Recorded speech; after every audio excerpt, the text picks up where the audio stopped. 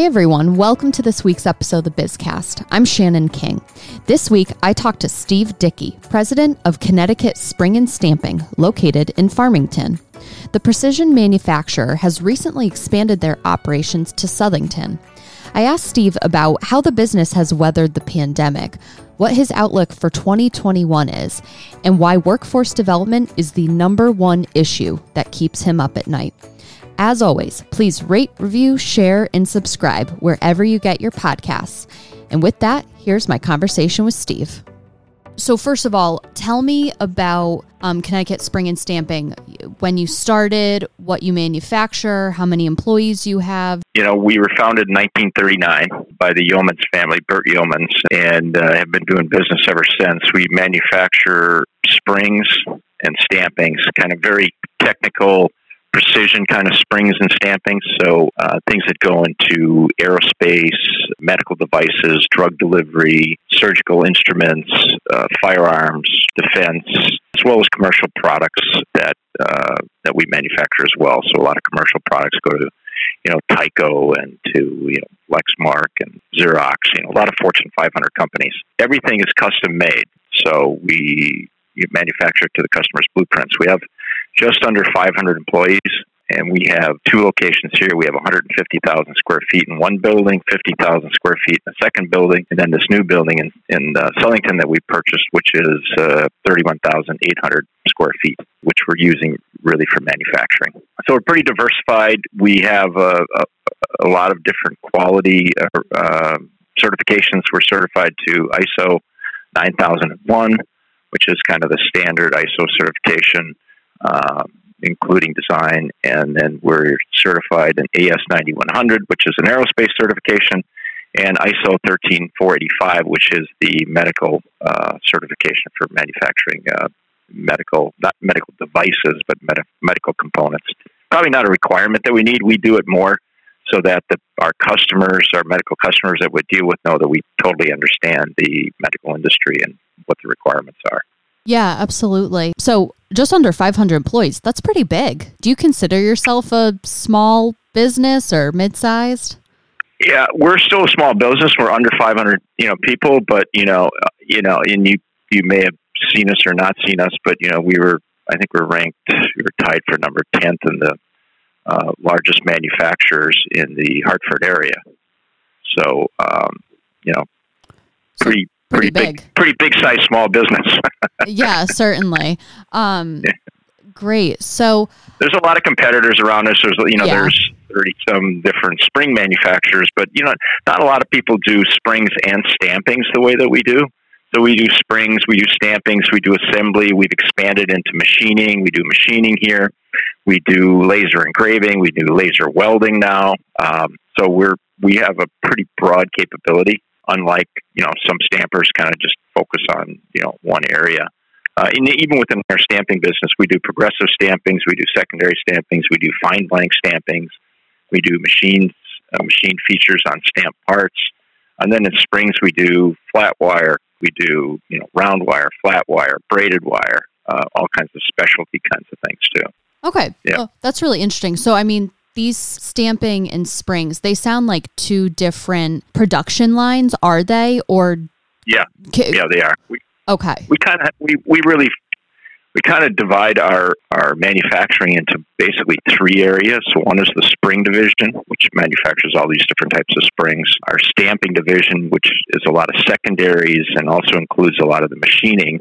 And then we have a force slide department. So the force slide department is just another way to make either a wire form or a stamped component. And we've recently invested millions of dollars into new technology in that department as well. In fact, we just cut loose on another big purchase. So we bought some. We're buying Beeler machines, which is a very sophisticated, kind of state-of-the-art manufacturing method that kind of replaces the force slide with a force slide equipment and force slide machinery. Kind of dates back, 50 years or maybe more, and up until recently, there really wasn't anything that was that much better. But we did find something is better, and we're in the process of converting most everything over to that. So we made some pretty significant investments there, as well as equipment across the whole business. So Yeah, definitely. So I definitely want to talk about, some recent developments and expansion with you, but I want to go back. So how was your 2020 for your business, for you, for your employees? How was this past year? We're about to hit a year of this pandemic, of the state shutdown or stay-at-home order in March. So how has the past year been for you? Yeah, well, I mean, it started off okay, but it quickly took a big hit, during the COVID period, which was, February, March, April, May, June, that whole portion of the year where we really, it was a challenge. And very few people here can work from home. We did have, I think, 30 or 40 people. That's about the limit of who can work from home, because obviously you can't run a stamping press or you can't run a coiling machine, from your house. Right. You got to be here. So we're an essential essential supplier. So I was here every day through the whole event, and it was a challenge. And we did a lot of extra things for our employees. We gave them extra PTO. We had plans for even extra pay during when the people were most afraid to come in. So we were kind of rewarding them through the process, and we kind of survived through all of it. The business really was down. The second half of the year, it picked back up again. We're pretty diversified, so when some industries are down, like the surgical devices were down, but drug delivery devices continued to have demand on them, so those were good. And we make a lot of firearms components, and that business was very strong. So all in all, it was an okay year. I mean, we survived it okay. Yeah. It definitely was a downturn at the beginning of the whole COVID that we took a hit there. Yeah, absolutely. So did you end 2020, at a loss, or did you pretty much break even at the end of the year? Pretty much broke even at the end of the year by the time we finished. So the second half was very good, and kind of made up for some of the first part of it. So. Yeah, certainly. So this expansion into Southington, so you have one main location in Farmington, and then you expanded to Southington. Well, we have two locations here in Farmington, so we have two buildings here. Okay. Yeah. All right. Good to know. So you have two locations in Farmington, and then you expanded to Southington. So were those plans to expand, were you crafting that and planning for that before the pandemic hit, or was this all done during the pandemic? No, we were planning for it before, and we found a building that we liked. Unfortunately, a lot of what we were planning on was business that was impacted by the pandemic, and so now we have a building where we don't have an immediate need for all that space for manufacturing, but it probably delayed some of these projects about a year. So we're a little bit ahead of it, but it was definitely needed for expansion into in some of the medical markets. But they couldn't get the qualifications to the FDA and the trials due to a lack of volunteers, if you will, to go through the qualifications and the testing of the devices. So. Interesting. Is that because the FDA was just flat out with... I'm not sure why it is. I think it was more that they were claiming that there was just a very reluctance on finding candidates that were willing to go through, on top of all this threat about, the COVID, that didn't want to try a new device at such a risky time. Well, that's really interesting. Yeah. Worries about... potentially getting COVID, getting the virus, and, potentially having to, who knows what happens with using new medical devices if you end up in the hospital or if you have complications that put you at a higher risk. Exactly. So, yeah, I totally understand that. So this expansion has been in the works since before COVID. So did it ever cross your mind to not continue with this expansion, or did you just push ahead and you had already... It crossed our mind, but we decided to push ahead anyway. Yeah. So was that a tough decision to make? Oh yeah. Oh yeah. Why? Well, I mean, the cost and the even the commitment internally for people that have to manage all this instead of when the demand is sort of backing off, So, But I mean, I think, we're hopeful that, we're in a good position now. And some of the things that, it's almost like remodeling your house. Some of the things take a little longer than what you expect from the beginning.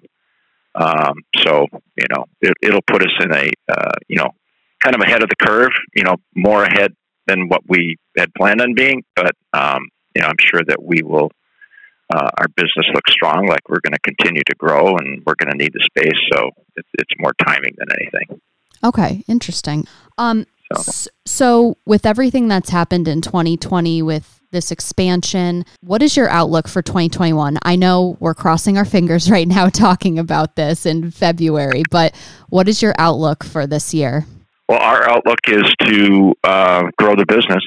So we intend to be, ahead of where we were last year.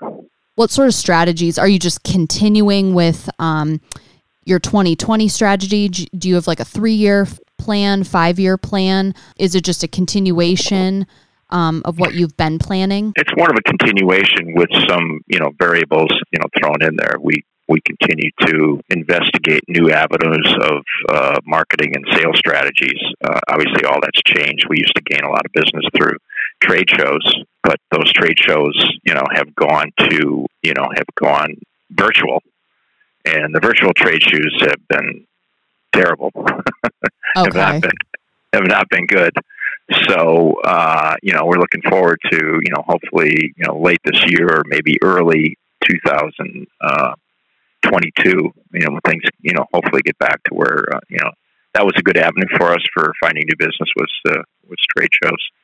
We do try a lot of other things as well, but, that was probably the most successful. Okay, interesting.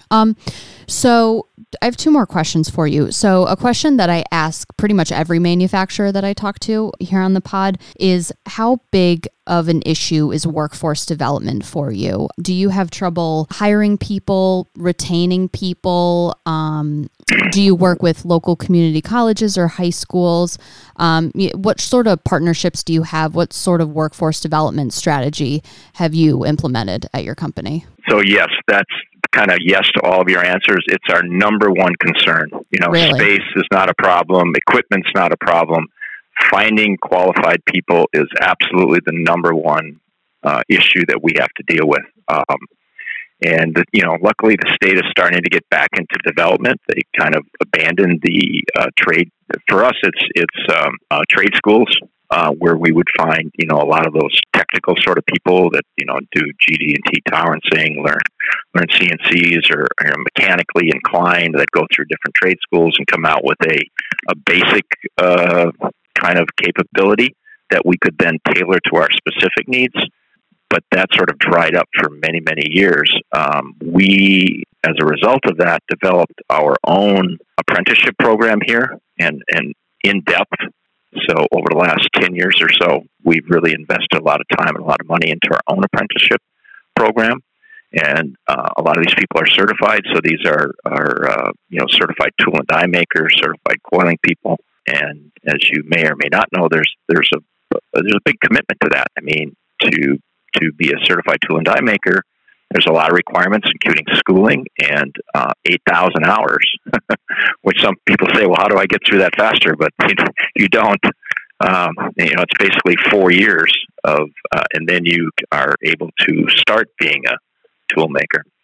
So we've developed our own apprenticeship programs for many, many positions here, and we're continuing to do that. As we graduate more, we add more apprenticeships into the program. So currently we have about 14 apprentices. We have a number of graduates, and we have people that we are looking to hire over the next several months to fill in the people that are graduating out of the apprenticeship program. So that's really awesome to be able to develop that internally. I do know of some manufacturers that have done that, but I'm sure it's a lot of work to create a curriculum and track all of those hours. And 8,000 hours, 4 years. I mean, that's like a college degree. So that takes a lot of time and effort, certainly. And a lot of people don't understand, like you can make a pretty significant income. Most of these people make anywhere from anywhere from $50,000 to $100,000 a year, in a trade that they'll have obviously when they're young and all, for the rest of their life. It's a very good income. Yeah. So yeah, absolutely. And I'm sure that there are, other opportunities for those individuals. So you're not just doing your trade. I'm sure you've gotten these apprentices involved in other parts of the company, or at least, they're diversified through all of our different divisions. Yeah, exactly. Yeah, absolutely. Yeah. That's really great. So is that the biggest issue for you right now that's keeping you up at night, is workforce development, or is it? Absolutely. Yeah, absolutely. Really? 100%. I mean, we probably have over 20 positions open that I'm trying to hire.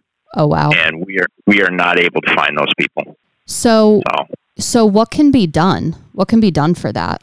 Well, again, it's, hopefully, it really goes back. It's a very long process, I would say.